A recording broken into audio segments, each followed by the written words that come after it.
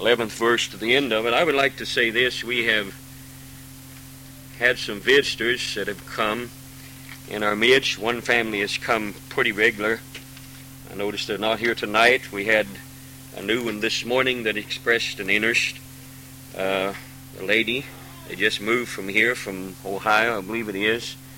And it might be good for some telephone calls, visitations or something from some of the ladies here, and keep on track of these people, because there's too many things out in this world that entices them, and they need to know that we love them, that we care about them, and that we want them to continue to come. And you know how it is with us who is settled in this. It doesn't take much sometimes to sidetrack us.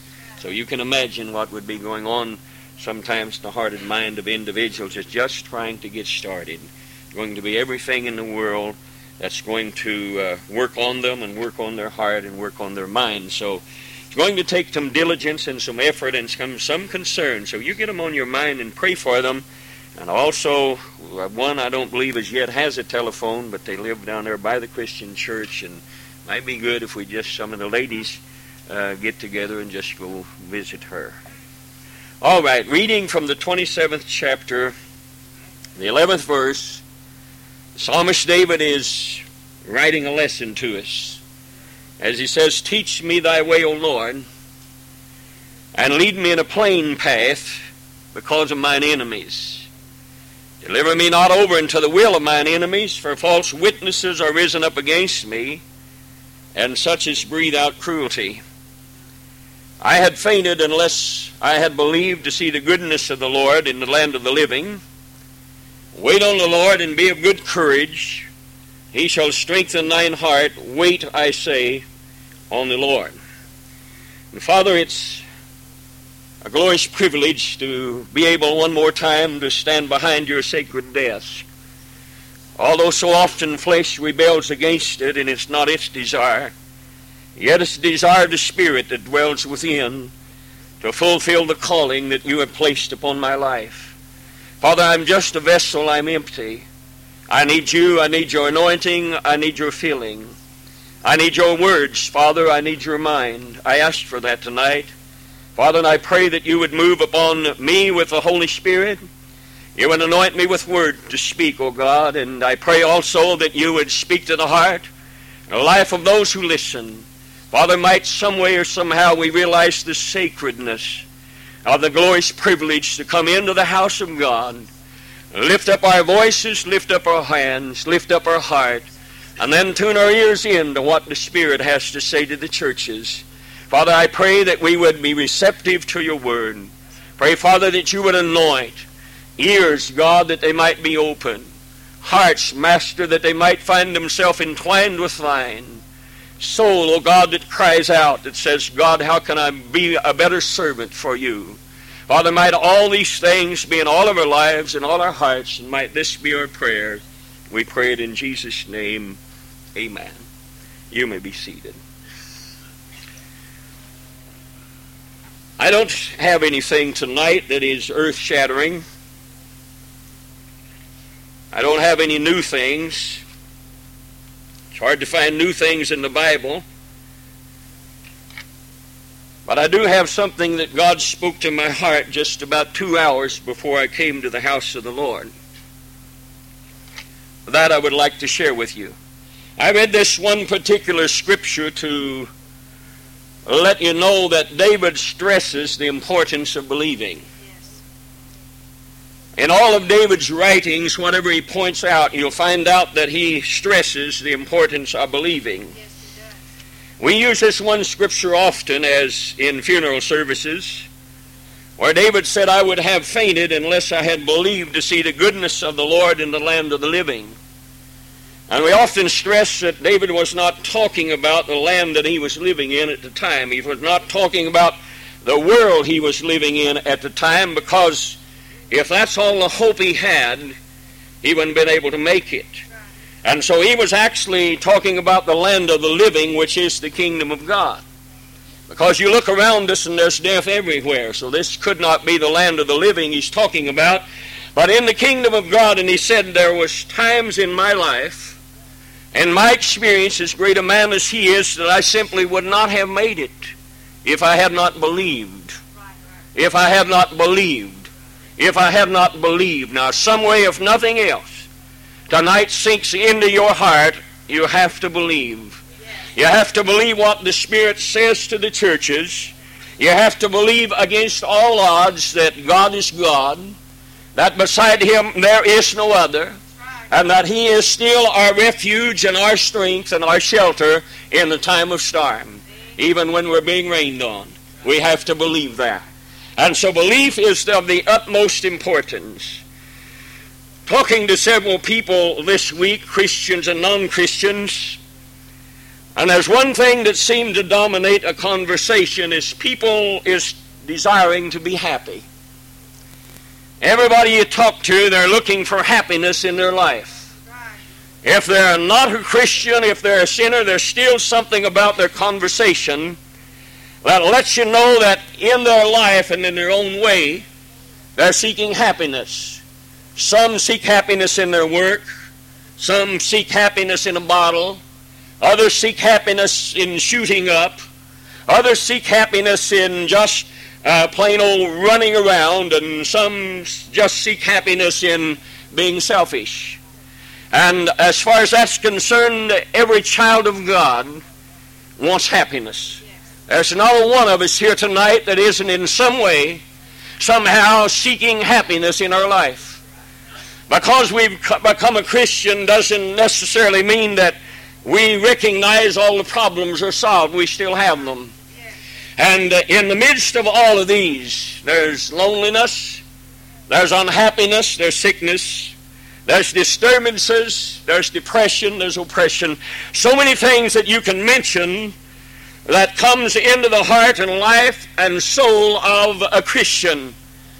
And when you talk to them, you ask, what do you want in life outside of being able to make it into the kingdom of God? Their answer is usually, I would like some way to be able to sort through this maze of this world and find some peace and contentment and some happiness.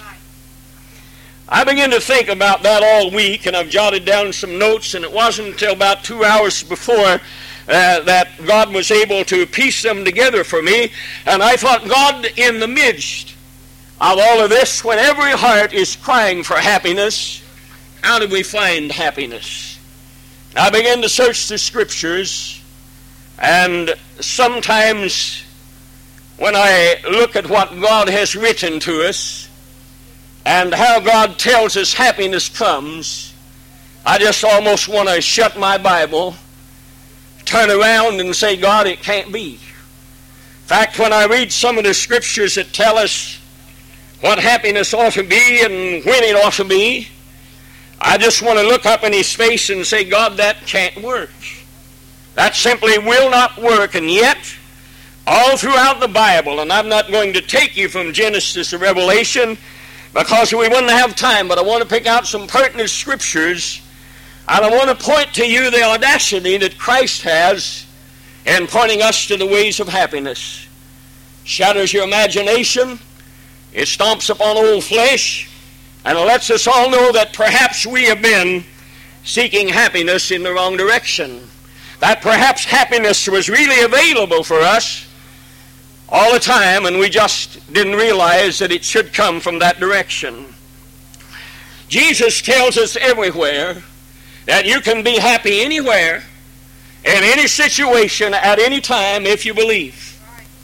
Amen? All you got to do is search out the Scripture, and it's there. And that's a challenge sometimes to our faith.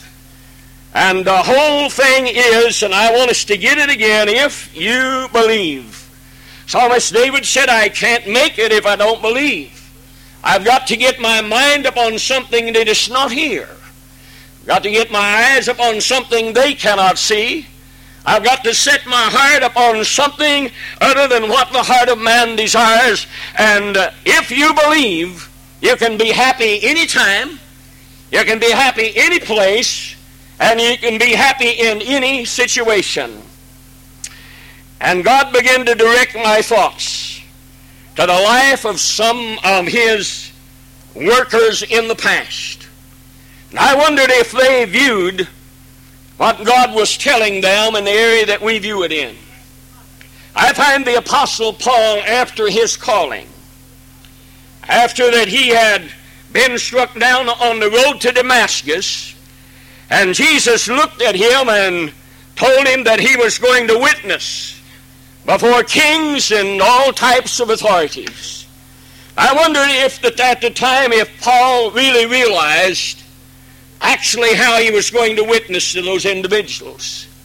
If somebody was to tell us that we was going to be witness to a king, we'd get visions of grandeur and splendor, wouldn't we?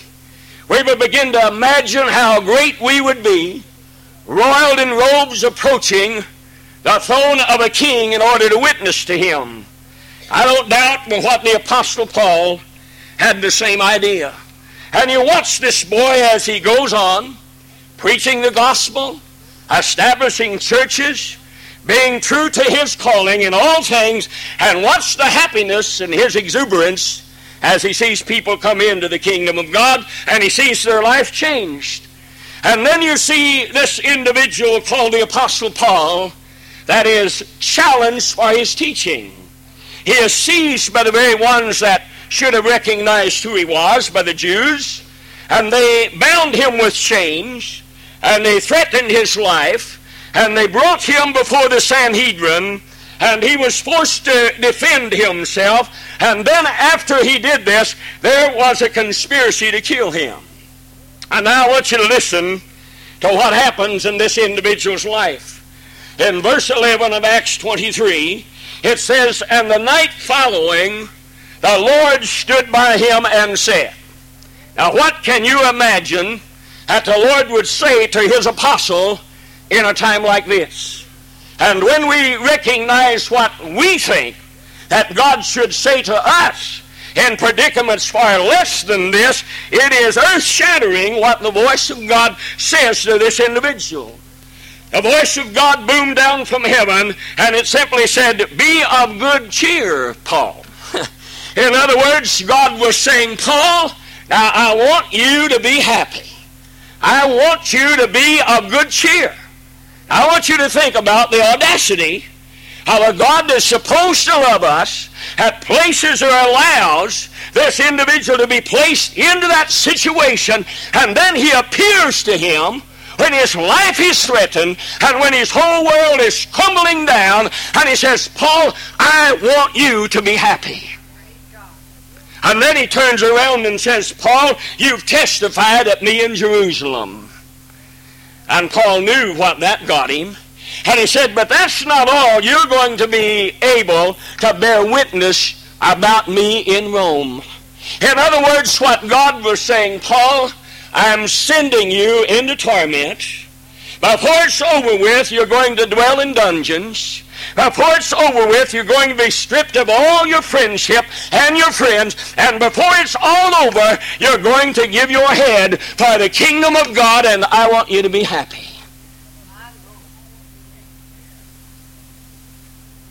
Wake up. Brother Alvin, you doing all right? Brother Dale? Brother Roushey, everybody doing fine? Now, what he's trying to tell us is happiness doesn't come the way we're seeking it. Amen? What he's trying to tell us is we are seeking something that is temporal. We're wanting something that'll make us feel good for today. But God is trying to tell us real happiness comes when we can lay up treasures in the kingdom of God and go beyond this veil of tears and lay up those things and know that after this life is over, then we're going to find eternal life, everlasting. And he looks at us and says, you're looking for happiness in the wrong place. You're looking for it in the wrong situations. And he's telling us more or less that whatever our calling brings us, if it brings us prisons, if it puts us in bondage, if we lose our friendships, some way, somehow, he expects, now that's in the Bible, I didn't write it, but he expects us, as he did the Apostle Paul, to be happy about these situations. Now, you're not necessarily happy because you're suffering, but you are happy because you know that you've found out what the goodness of God is in your life and what your calling is, and you're fulfilling it. You're happy because you are close to God enough to know that He set you where you're supposed to be. You're happy about that. Now, Paul's going to Rome, and he's going to Rome a prisoner. And God says, be happy about that, Paul. Now, I want to ask us how many of us would be happy to be a prisoner. We're seeking happiness in another direction, aren't we? We're looking for something to make us feel good today. What about eternity? You see, happiness is only found, and God's trying to tell us that. Happiness is only found in fulfilling God's calling upon your life. Happiness is only found as you fulfill what God has got for you in the kingdom of God. As you find your place in the body of Christ and do those things, happiness is only fulfilled then. Oh, sure, you can find something to laugh about, something to be joyous about, and we can be on top of the mountain one day, but that type of happiness is fleeting. It's gone the next day because the devil bombards you and knocks you from the pinnacle of the mountain. And you're not happy anymore. And Christianity, how do we be happy? How do we find it? And the Apostle Paul found it in obedience to the Word of God, and finding what God had in store for him, and walking in the presence of God. And so the Apostle Paul listened to the voice of God. Very seldom at any time do you ever hear the Apostle Paul complain about his predicament. He doesn't mumble, he doesn't moan, he doesn't groan about where he's at. All he asks is for God to give him a chance to either pray for somebody, or write to somebody, or witness to somebody, and he's happy to do that. The Apostle Paul found happiness some way. He managed it. I stood there and I looked at that man's life, and I thought, boy, I've got a long way to go. If I ever imagined I was about there, then I've got another thing coming. I've got a long way to go. To imagine that he could sit down in that misery and mire and muck of sin and degradation and have the whole world taken away from him, and still believe that he had his hand in God's unchanging hand and be able to rejoice. And Paul heard the voice of God, and he was cheerful. He was glad. And you'll see him in his writings. He was sad because people didn't believe him, and he was glad because God gave him the opportunity to reach. And now he's sending him to Rome. And then way down deep inside, Paul knows he's going to his death. He certainly knows he's a prisoner. He certainly knows that he's going to spend some time. He certainly knows that there'll not be another waking hour, but what he's going to be a prisoner of Rome. He knows that this is it. Oh, sure, he dwelled in his own house, but he was still under guards. He couldn't do everything he wanted to do. And Paul realized this. I want to ask you, what type of a God would give you orders to be happy in this situation? And yet he did that to the Apostle Paul. And not only did he do that to him, and he did that to many others, and they received that. And not only that, but he has asked us to take these as an example, and he's telling us, whatever situation I put you in, I want you to be happy that you're there because you're fulfilling your duty as a Christian. It would be easy to take the high road, and a lot of Christians is looking for it. It would be easy just to deny the fact that God wants something out of us. And this hard flesh rebels against it. It will never accept it.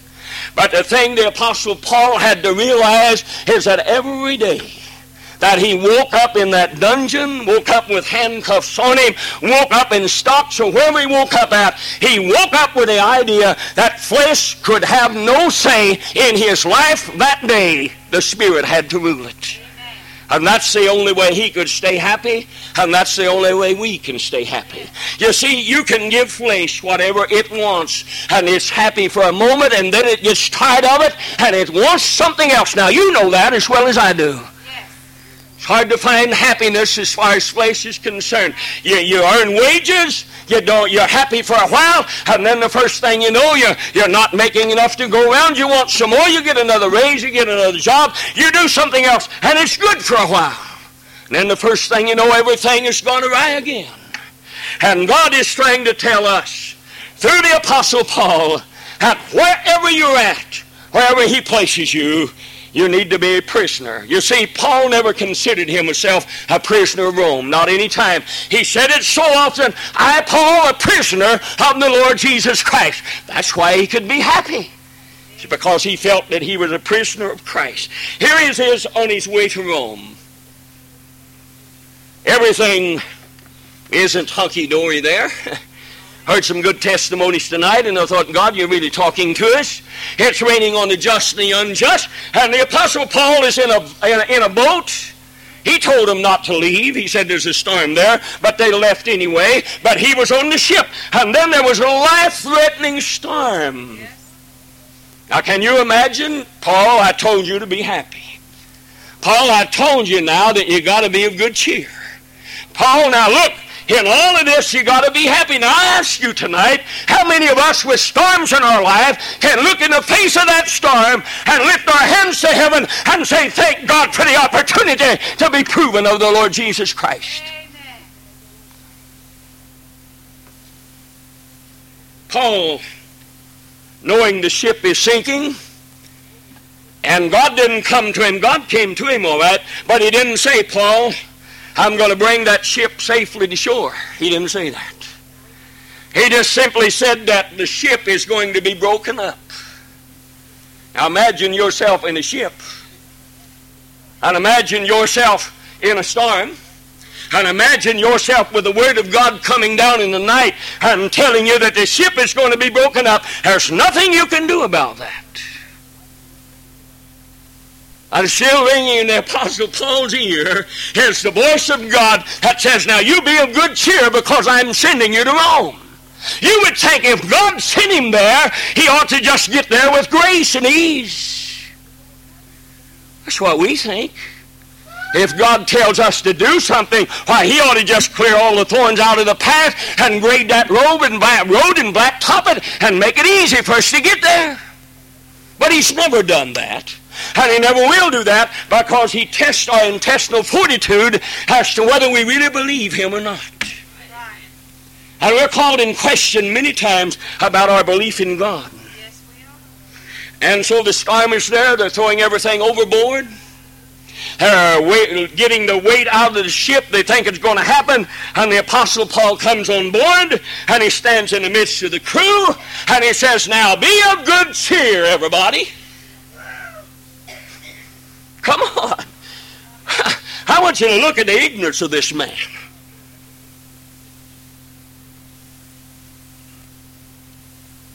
Ship sinking. Storm is life-threatening. And he comes in the midst of these unbelievers, his captors, and he says what God told him. He said, now you be of good cheer. Now, Paul, we respect you. And you've kind of proven yourself to us on this voyage. And I realize you told us we shouldn't sail, and we can see that. But to be happy, to be glad, Paul, you got to be kidding. There ain't no way we can. Why are you telling us that, Paul? And Paul says, because they stood by me this night, an angel of God, whose I am and whose I serve. And he told me that not a one on this ship is going to be lost, and I believe him. That's why I'm happy, because I believe him. That's why I rejoice. It's because I believe him. Not because circumstances says it, and because God said it. Oh, thank God, because he said it. And his word is true, and it's a reality. And I think I can rejoice in it, and I think you can too. Well, glory. Hallelujah. I didn't find that in my notes. Hallelujah. Hallelujah. That's why he said, now Said, now I'll tell you what's going to happen. The ship's going to break up. But I want you to get you a board. I want you to get you a plank. And I want you to hold on for dear life. Because God's going to get us to the shore. God's going to see that we get there. Friend, this old ship of life may break up on us, and waves might overflow. I mean, what we've been riding in might disintegrate because this world is going down. And I want you to get you aboard. I want you to get a hold of something, because God is going to bring us to the shores of the eternal kingdom of God. You get a hold of something and you hold on to it. I think the Bible says, hold fast to that which thou hast, that no man take thy crown. Hallelujah. Get a grip on something. God's going to get us to the shore. He's going to take us there. We might get a little wet, and we just might get a little fearful. But he says to these people, now then, you better be happy about this. It's not over yet. The minute he gets on there, now this is in God's will, if you imagine. All of this in God's will. Now, if you think you've had a rough time, look at Paul. If you think you've had a rough way to hoe, you need to follow this man's life. And yet ringing in his ears all the time is the voice of God that says, you be happy, Paul, because I'm going to get you to Rome. I'm going to get you to Rome. And when he was about ready to drown, he heard the words of God that says, I'm going to get you to Rome. And friend, let me tell you something. When God spoke assurance into our life and we started out for him, he said, I'm going to get you into the kingdom of God. And when our ship sinks, he still says, I'm going to get you there. I'm going to get you there. And he will. If we believe. If we believe. If we believe. David said, I had to believe. I had to believe. There wasn't any evidence there. Any place. But he's on an island. Shipwrecked. He's not in Rome. What do you mean, Lord? What are you talking about? This is not Rome. This is Miletus. This is a little old island. Nobody, probably don't even know where we're at. And you told me explicitly I was going to Rome. What about it? God, I think he probably said that, and I think God just said, be happy, Paul. Be happy. Be of good cheer. Just go ahead about your business. Do what you got to do. So they was gathering firewood. They needed to keep warm. And so a viper got on his arm. Hallelujah. Well, they looked at him and said, well, he can't cheat death. He's going to die now. Hallelujah. Well, he should have died. And the Apostle Paul just shook it off. Shook it off. I heard a message on that one time. You know, it would be good if we could just do the same thing. Amen. If some viper or some dissatisfying thing gets on us and somebody gets on our case, just shake it off. Just shake it off. Just realize it doesn't mean anything. Nothing must get in the way of us and our march into God's kingdom. Amen. Paul just shook it off into the fire. They stood there looking for him to die. Hallelujah. How can you die when you got life in you? How can you die when you got God's promises and yours and they haven't been fulfilled yet?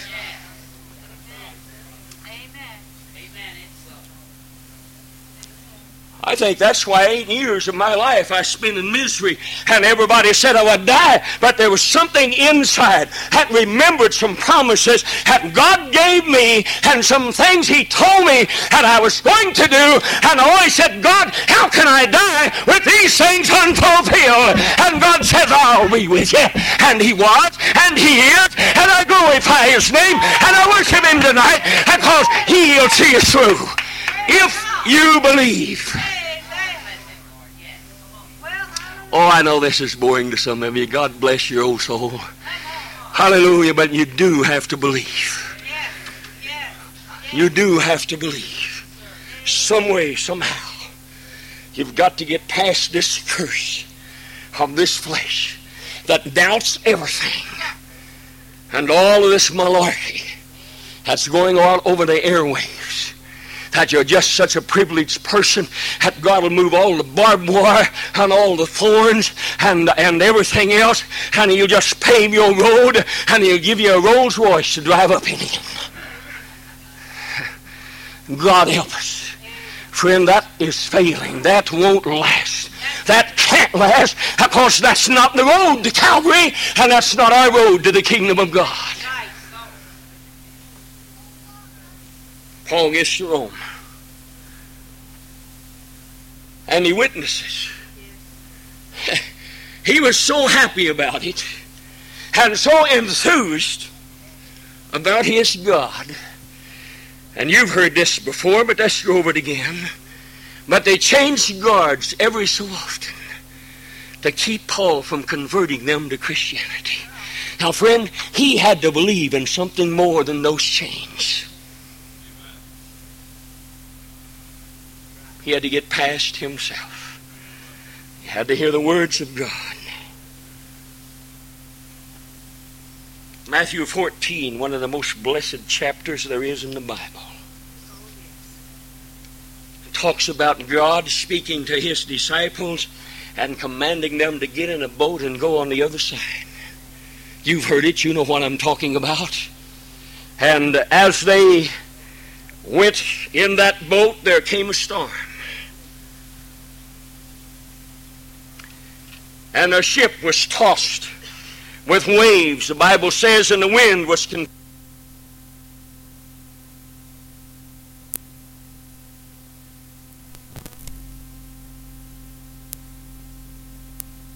fear gripped their heart.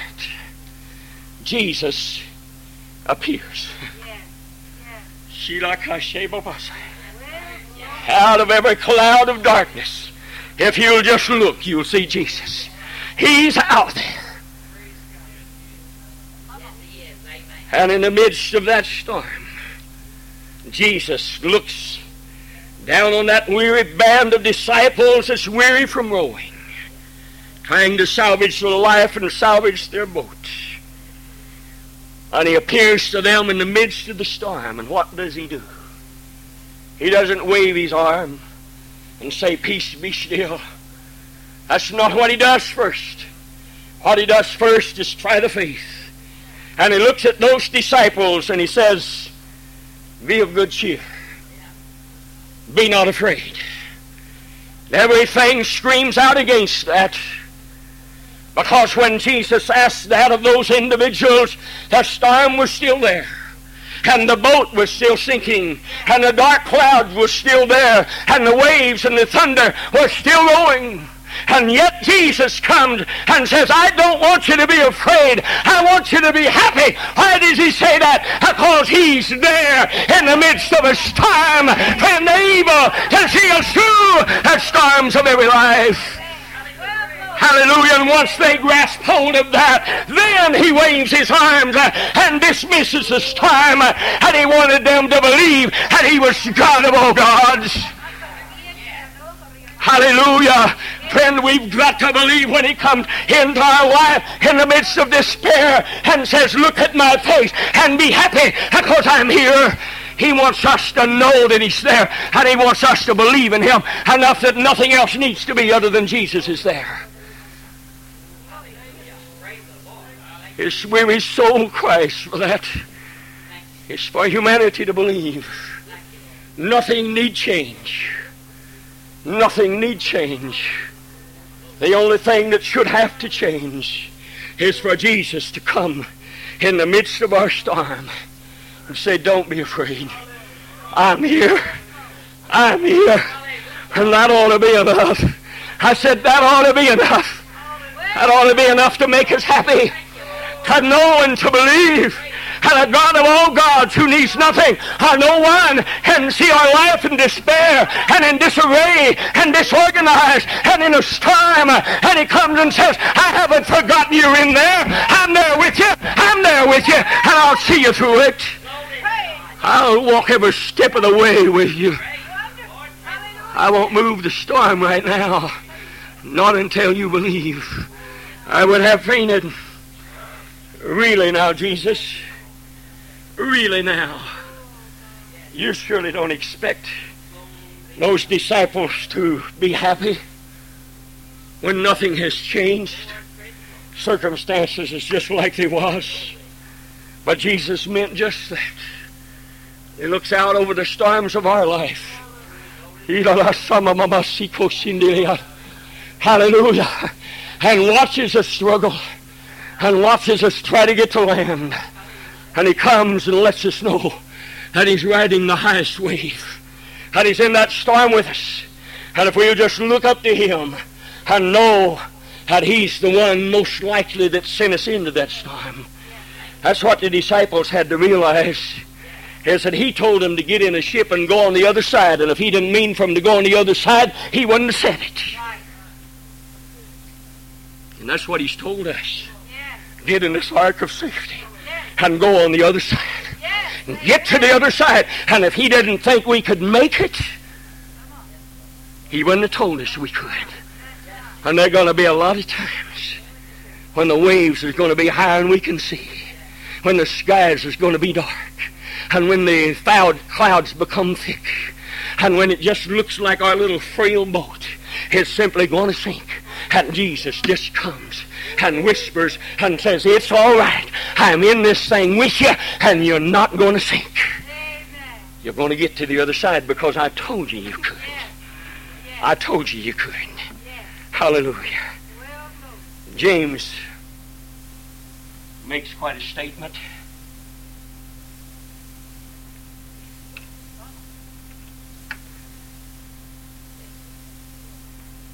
Because he tells us what to do when divers temptations come. It's within our heart that every temptation should be removed from us. And it's within our heart to grumble sometimes and complain when we're tempted. Now, God doesn't tempt us in the sense of tempting us. He tests us. But the only way we're tempted is when we're drawn away with our own lust and enticed. But God does test us. Now, that is translated tempt on all occasions, but on some occasions it's talking about being tested. And the Lord does test us. He tests us when He lets it rain on us and doesn't rain on anybody else. Amen. He tests us when everything's stripped from us and our neighbor next door to us is just living and there's no problems whatsoever. He's asking us to believe in Him. He's asking us to believe. He has that audacity to ask us to believe that our kingdom is not of this world. That what we get, we can't take with us. And He tries to get us to build us something eternal into the heavens. And James addresses our temptations as he says, my brethren, count it all joy when you fall into divers temptations. Seems to me like he's trying to tell us that we have to be happy. Now we should really be happy. And he says, knowing this. In other words, he's saying, now there is a reason why God tests you.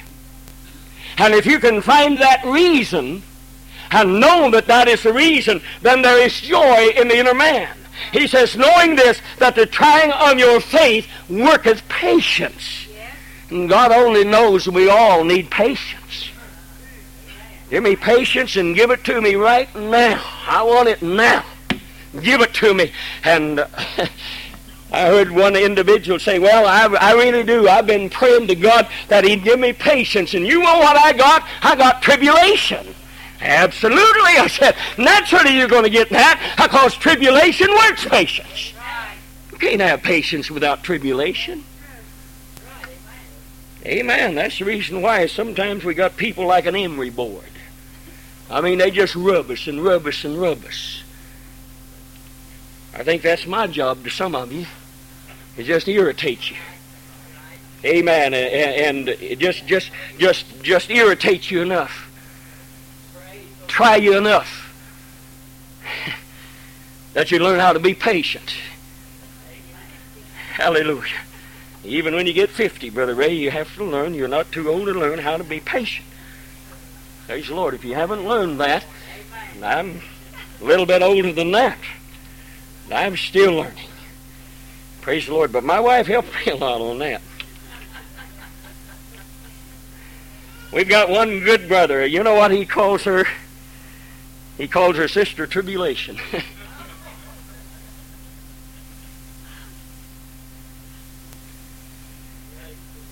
And I said, I live with tribulations. You know, that tribulation doesn't come, I live with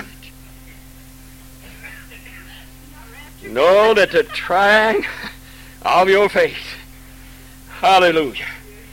And so you see, if you believe in the rapture, forget it. I've been left here to go through it.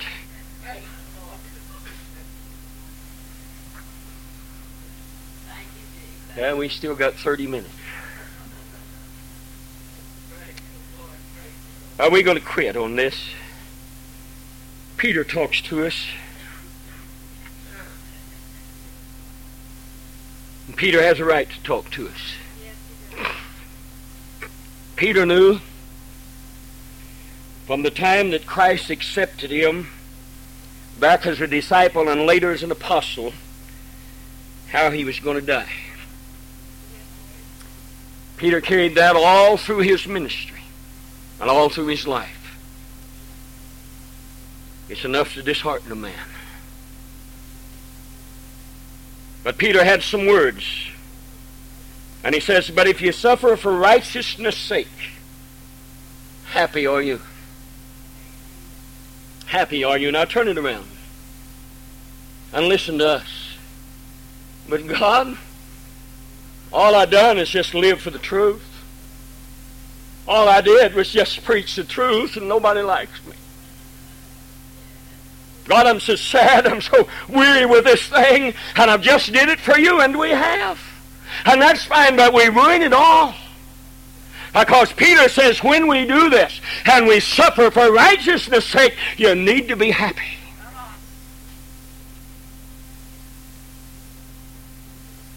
And he said, don't be afraid of their terror, and don't be troubled.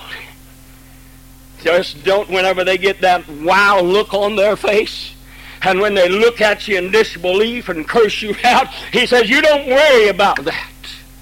You just be happy that I presented you an opportunity to witness to somebody about the righteousness of Christ Jesus. You be happy about that. And then he says, now if you're reproached for the name of Christ, you need to be happy. And James says it again. He says, behold, we count them happy which endure. I thought, boy, you got a strange way of talking, man. You're enduring, and you're supposed to be happy. Bible says there'll come a time when they won't endure sound doctrine.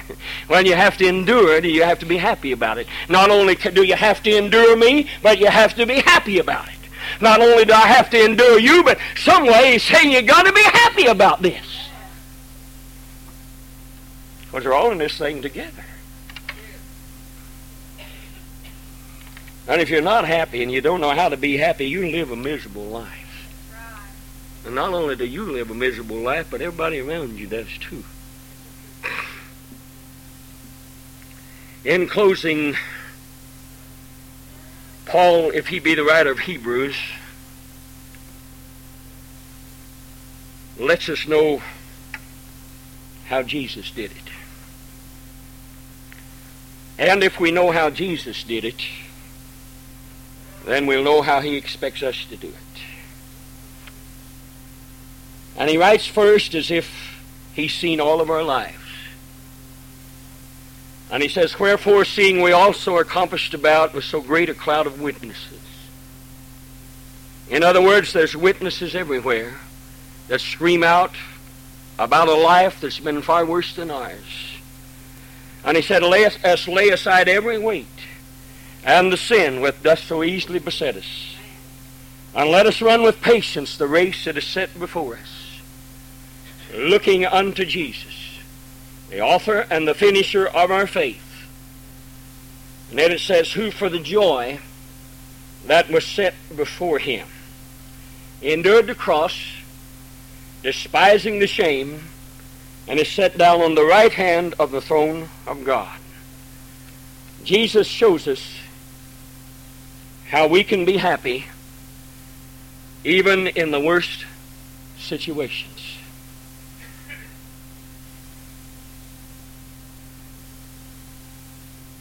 Jesus you're mutilated. You've been whipped an inch of your life. You've been disgraced. You've been deserted. You've been up all night. You've been stripped of all the decency that you ever had. They've spit on you. They've laughed at you. They've slapped your face and plucked out your beard. They've nailed nails in your hand. They nailed them in your feet.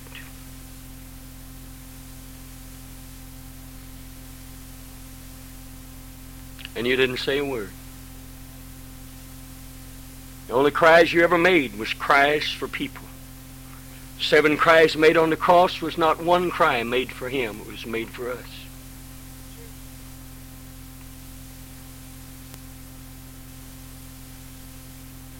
Is there any happiness in that?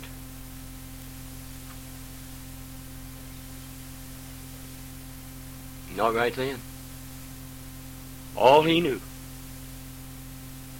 all he ever knew in all of his life, and all he knew then, was he was fulfilling the plan that was laid down before him. And he knew that even though there was joy in that fulfillment, while flesh suffered, the Spirit cried out in joy. Why? Because with every drop of blood that came from that crown of thorns, every drop of blood that issued from the cuts and bruises on him, every drop of blood that came from his hands and his feet, he could project and he could see that blood being shed for me and for you. And that made him happy. That made him rejoice.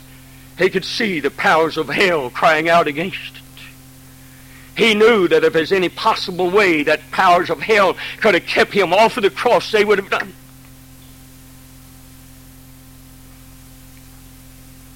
And he watched as humanity got a fresh chance. And that's what made him glad. That's what made him happy. And that's what he's crying out to you and I. Our blood will not save one single person. And it's not supposed to. But he tells us, if I be lifted up from the earth, I'll draw all men unto me. Oh, I know what you say. He was talking about his crucifixion, and he was. But friend, that's how we lift him up. We show the world the cross of Christ. Yes. And we let them see his agony and the blood that was shed for them. And let them know. And when a soul comes into the kingdom of God, if our suffering reproach has brought that individual into God's house, that makes us happy. And if we know that we have suffered, and we have witnessed, and we prayed in intercessory prayer, and we've denied ourselves, it makes us happy to know that this was not for naught. Flesh is never going to find no happiness. Not lasting. And we as Christians will never find it, looking for it in the wrong place.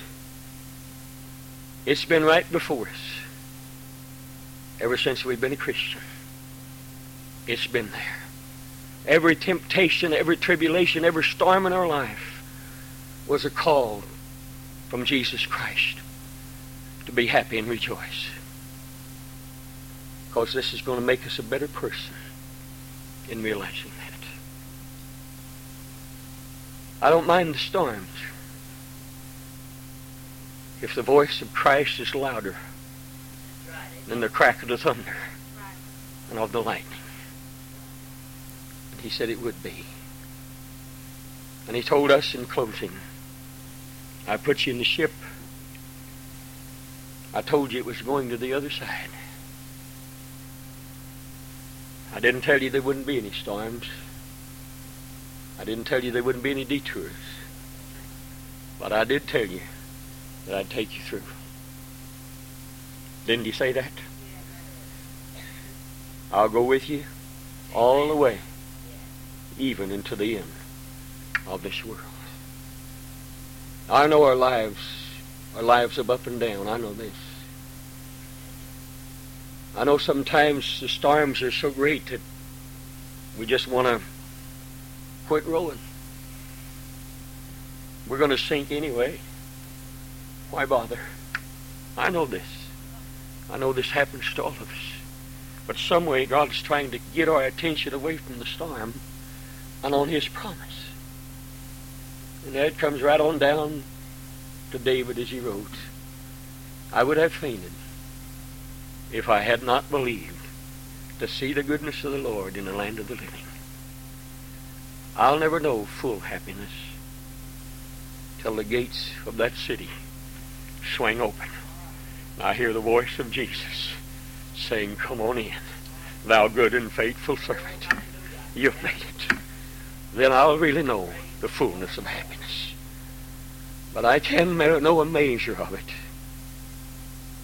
in this world if I look for it. Would you stand with me tonight? Would the musicians come and play just real softly, just for a few moments? I never know, of course, especially from the looks of some of your faces, whether I get through to you or not. And that's not really my problem. It's not.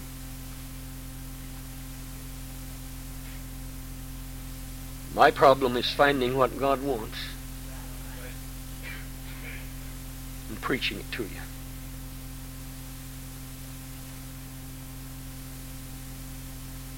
I believe I've done that tonight. I try my best all the time, and there's a few times I fail. I know that. There are times, you know, what the Bible says about the fathers in the flesh discipline their children after their own anger and in their own anger. I realize in the course of my ministry that there's been times when I have administered discipline and it needed to be, but I did it because it did me good. And God told us not to do that. And I try my best to follow that, and there will be times again that I will fail after my own enjoyment because I know you got it coming. And it was later on in life that I learned that that was the wrong way to discipline my children when I was raising them. Because I realized that they'd made me mad and realized that they did the wrong thing and it was wrong. And it just did me some good just to administer discipline to them. God made me to realize that I'm not supposed to do that. I'm supposed to discipline them all right, but it's supposed to bother me. It's supposed to hurt me. And that's what he asks of every minister.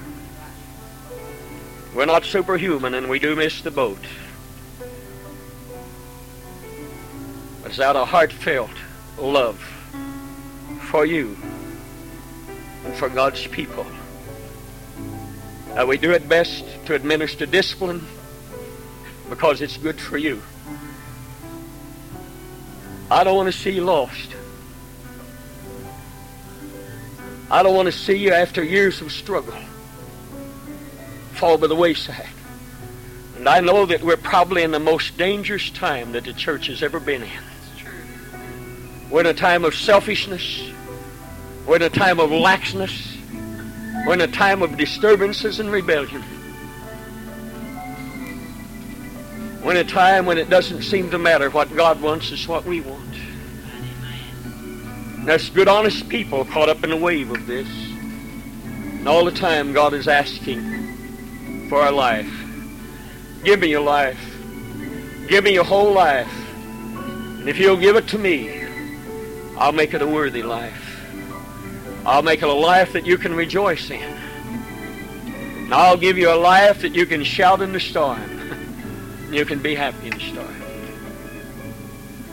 Bow your heads just a few moments.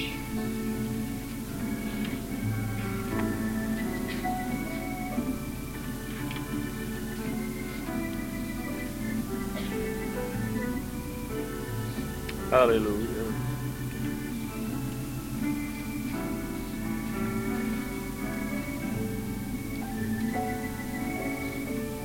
Now, if you would you just come tonight and stand? You've been able to rejoice during the storms of your life, fine. There are times when we can.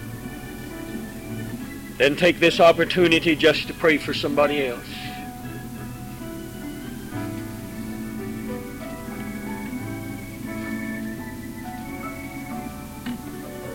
Would you come? Hallelujah. Hallelujah. For I'm sheltered in the arms of God. Hallelujah. So let the storms rage high, the dark clouds rise. They don't worry me.